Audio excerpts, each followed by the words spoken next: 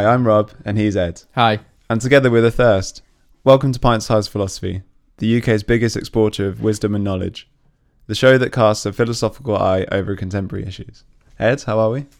We're doing well, Rob. We're doing well. What have you got in store for us today? Well, the other week, Ed, I was watching The Immortals, that film that came out, what was it, ages ago now?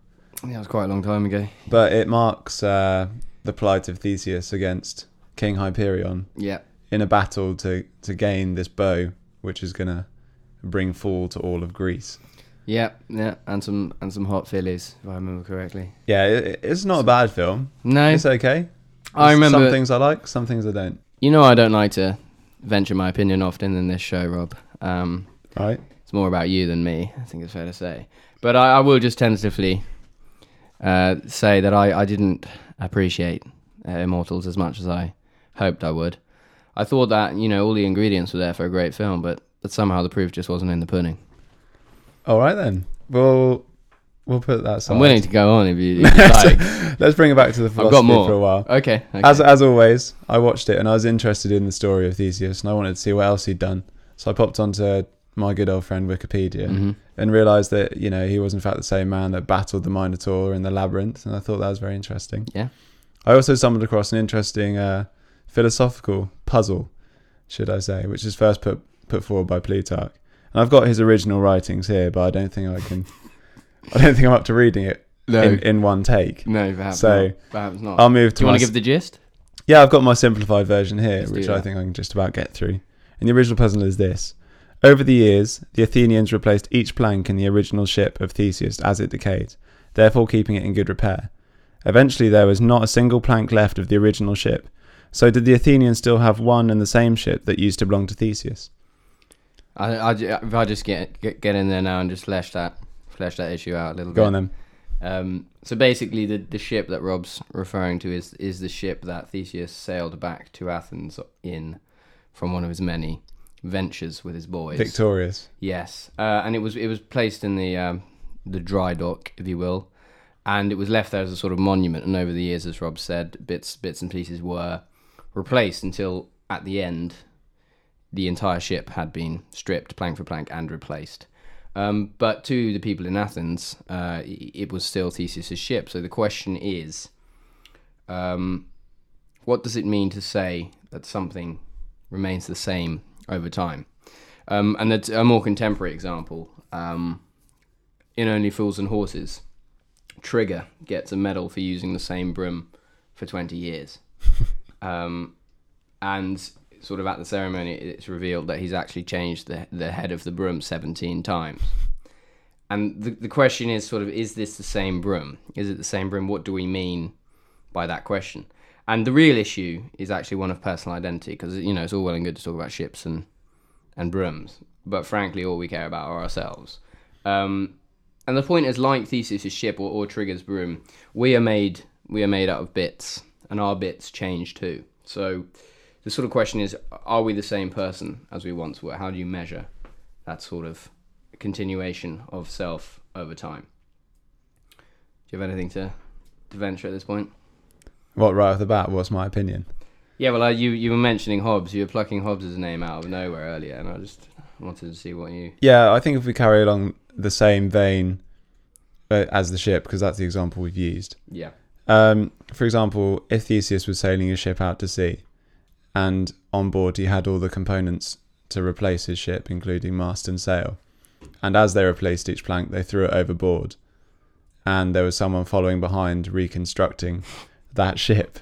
I don't know why they'd want to do this. Because it's a philosophical experiment, right? Exactly. Anything can happen. Yeah. So behind it, they're putting together the bits that are being thrown off bit by bit, and eventually Theseus' ship is completely replaced by new parts, and then in tow behind is the sum of the parts that were thrown overboard to create a new ship, in inverted commas. Ooh, controversial. Depends what you think. Yeah, no, I think firstly, this is a prime example of when people say that philosophy complicates things for no reason. I think here is a prime example, because here someone has completely invented this notional chap following a ship of Theseus, and yet this notional guy, the way we judge his actions have complete ramifications about how we view ourselves.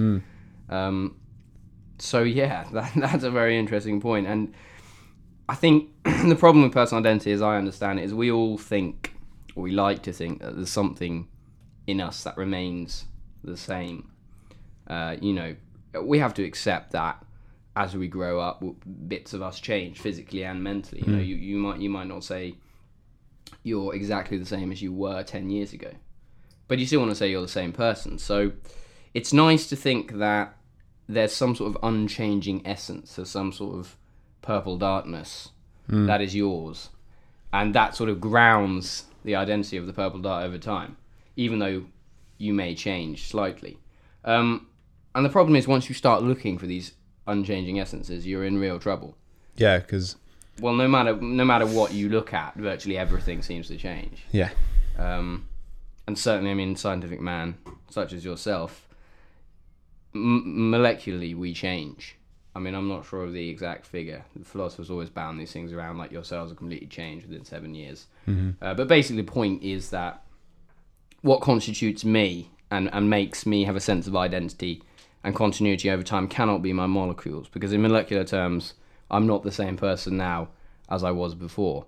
Apart from a very small percentage of your brain cells, most of your cells die and are replaced. So the question is, physically, you are different. There has been change, but we want to try and identify what makes you the same person at time A as at time B, given that there's been all this change. So people often say, okay, fair enough, your body may change, but what about psychological continuity? What about memories, personality, things like that? And I heard it, I can't remember who said it, but somebody said that memory constitutes us uniquely amongst all the creatures on the earth, which I think is a profound statement I wish I'd said. And it seems clear that memory, etc., are absolutely the essence of who we are. And you always get that sort of tacky slogan, don't you? Unless you know where you've come from, you don't know where you're going. Yeah. But I mean, the question for us is, in what way is our memory and other things related to our identity? I should point out that there are lots and lots and lots of different ways in which we might try to secure identity over time. Memory is just one of them, but I think that is an interesting discussion. So basically, we'll try and find out in the next sort of 10 minutes whether memory can do enough to secure a sense of sort of persisting identity through time. Do you have anything to say? Well, instantly. Yeah. The dart speaks.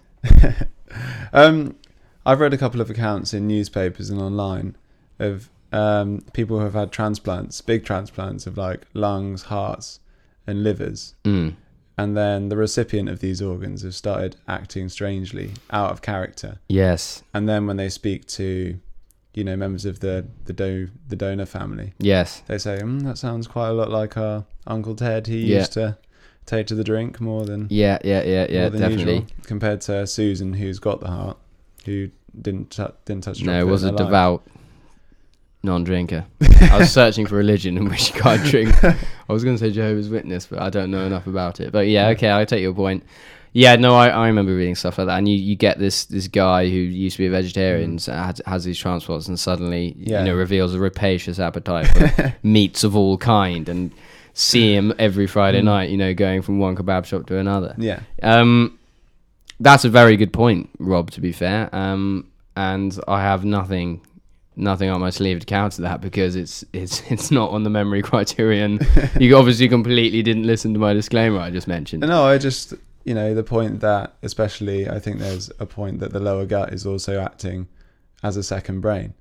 Yeah. So if it is a second brain, does it contain memories? And then if cells other than brain cells do manage to contain memories, then if they're transplanted into another human being, are those memories then part of the new person? No, I think you've got a good point. There is certainly, over the past few years, there's been a massive emphasis on this psychological continuity, but it is crucial to maintain that we can't get away from our bodies entirely. I mean, a person's body is absolutely crucial to their identity. You only need to look at people who have sex changes to realize that we are not the ghosts in the machine, as Descartes would have it. We're not these fully formed identity beings sort of chilling out in this fleshy body that are just waiting to escape it.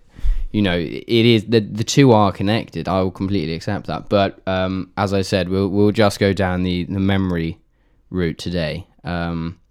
Because I think with the body's a tricky one, because, you know, if you held your arm out and I chopped it off, you I guess, would you feel the same person? I think fundamentally yes. So then I'd chop off your other arm, and then if it means that I could get one of those cool cyborg arms attached, then by all means.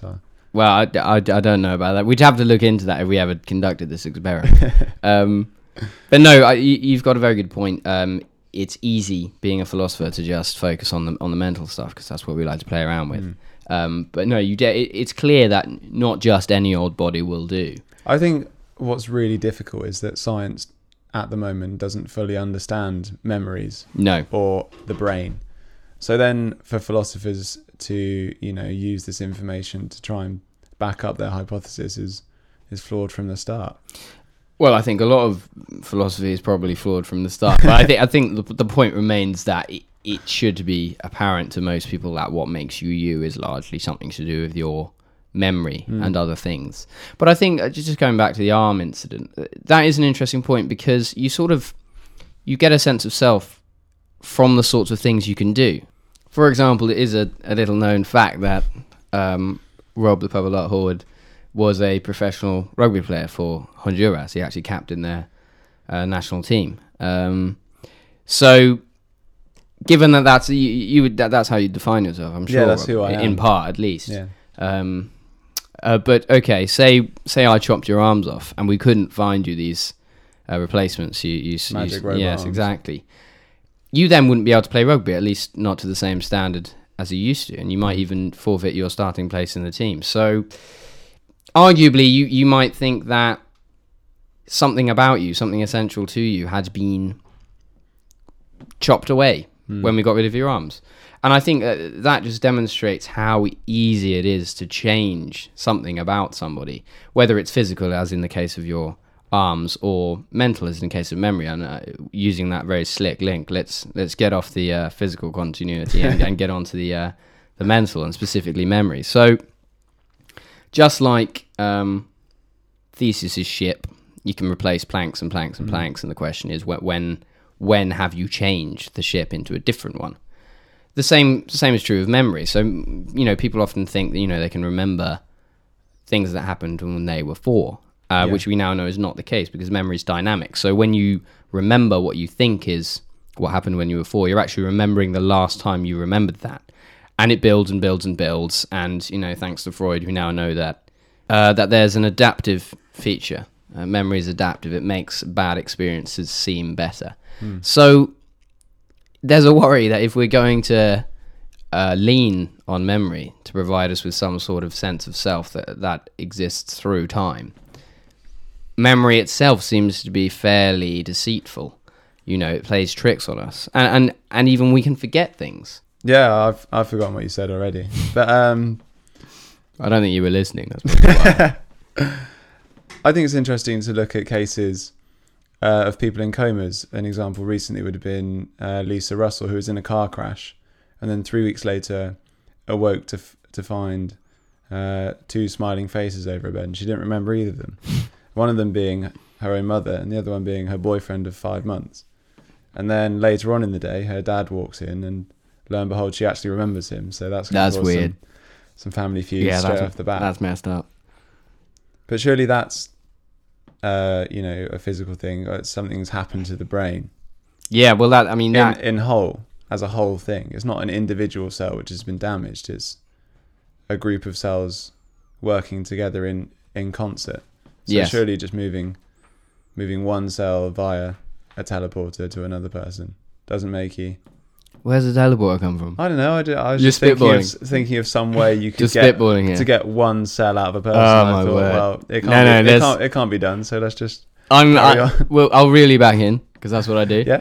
I think the main point that's raised from these car crash incidents is, where would we say that they're the same person? Would this Lisa Russell be the same person before and after the car crash? And her friends and family didn't think so. No, her friends and family She didn't. was a completely different person. I think you raised quite a funny point that she referred to herself as Lisa 1, the old Lisa, and Lisa 2 as the new Lisa, and her friends came up to her and said that they thought Lisa 1 was a bit of a bitch, and they thought they were safe in doing so now that she was this new person. She wouldn't mind them saying that. Yeah, and I think that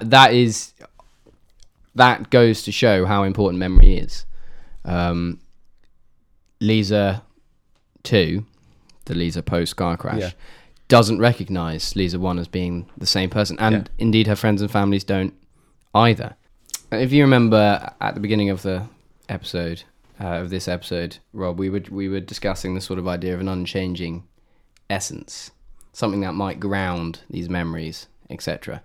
But I think what the Lisa Russell example shows is that really, if you forget something as big as that, as much of her life as she's forgotten, you are a completely different person. Of course you are. So I think that instantly this search for an essence has completely vanished. So the question is, what remains? And David Hume has famously said, we have this image of ourselves as having various perceptions, various desires, various memories.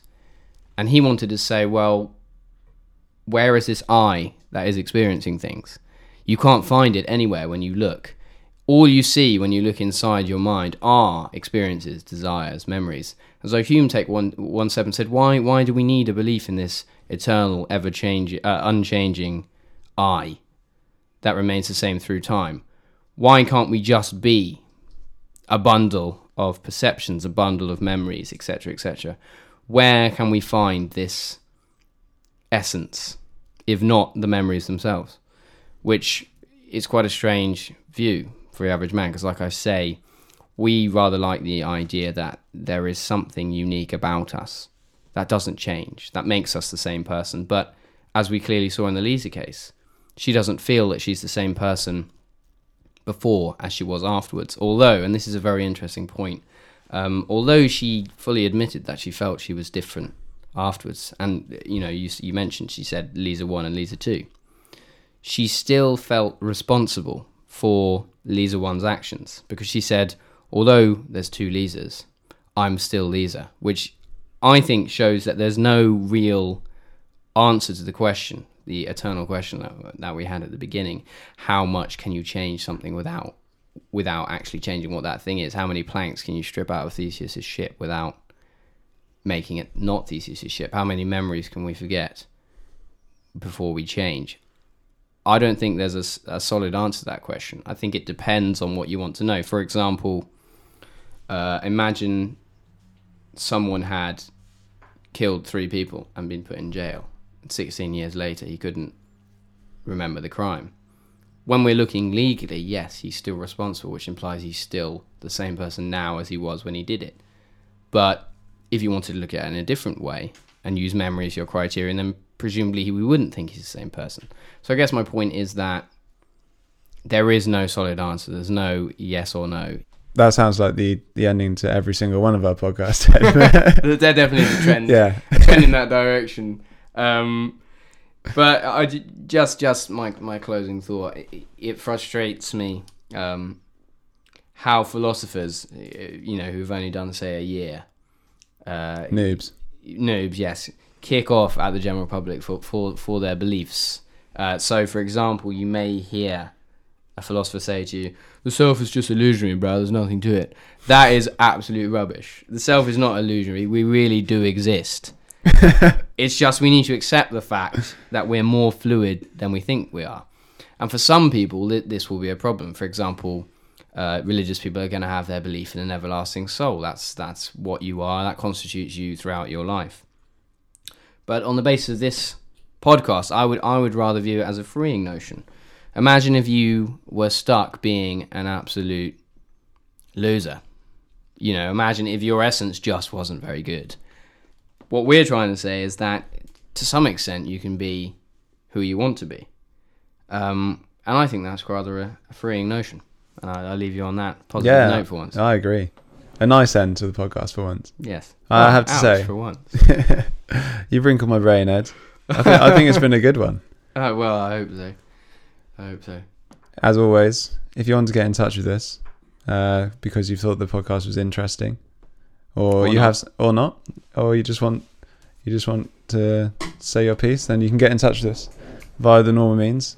Visit our website www.thethirstpodcast.com or email us at thethirstpodcast@gmail.com. We're on Facebook and Twitter, and get in touch with us on our hashtag Hashtag. We're at Thirst Podcast, but we're hashtag Ed and Rob. And then, last but not least, as always, find us on iTunes. It's pint-sized philosophy now. But we need those likes. We need those likes, man. We need those likes, guys. Likes, 5 stars. These cigars comments. don't pay for themselves. And in the meantime, stay thirsty, everyone. I always do.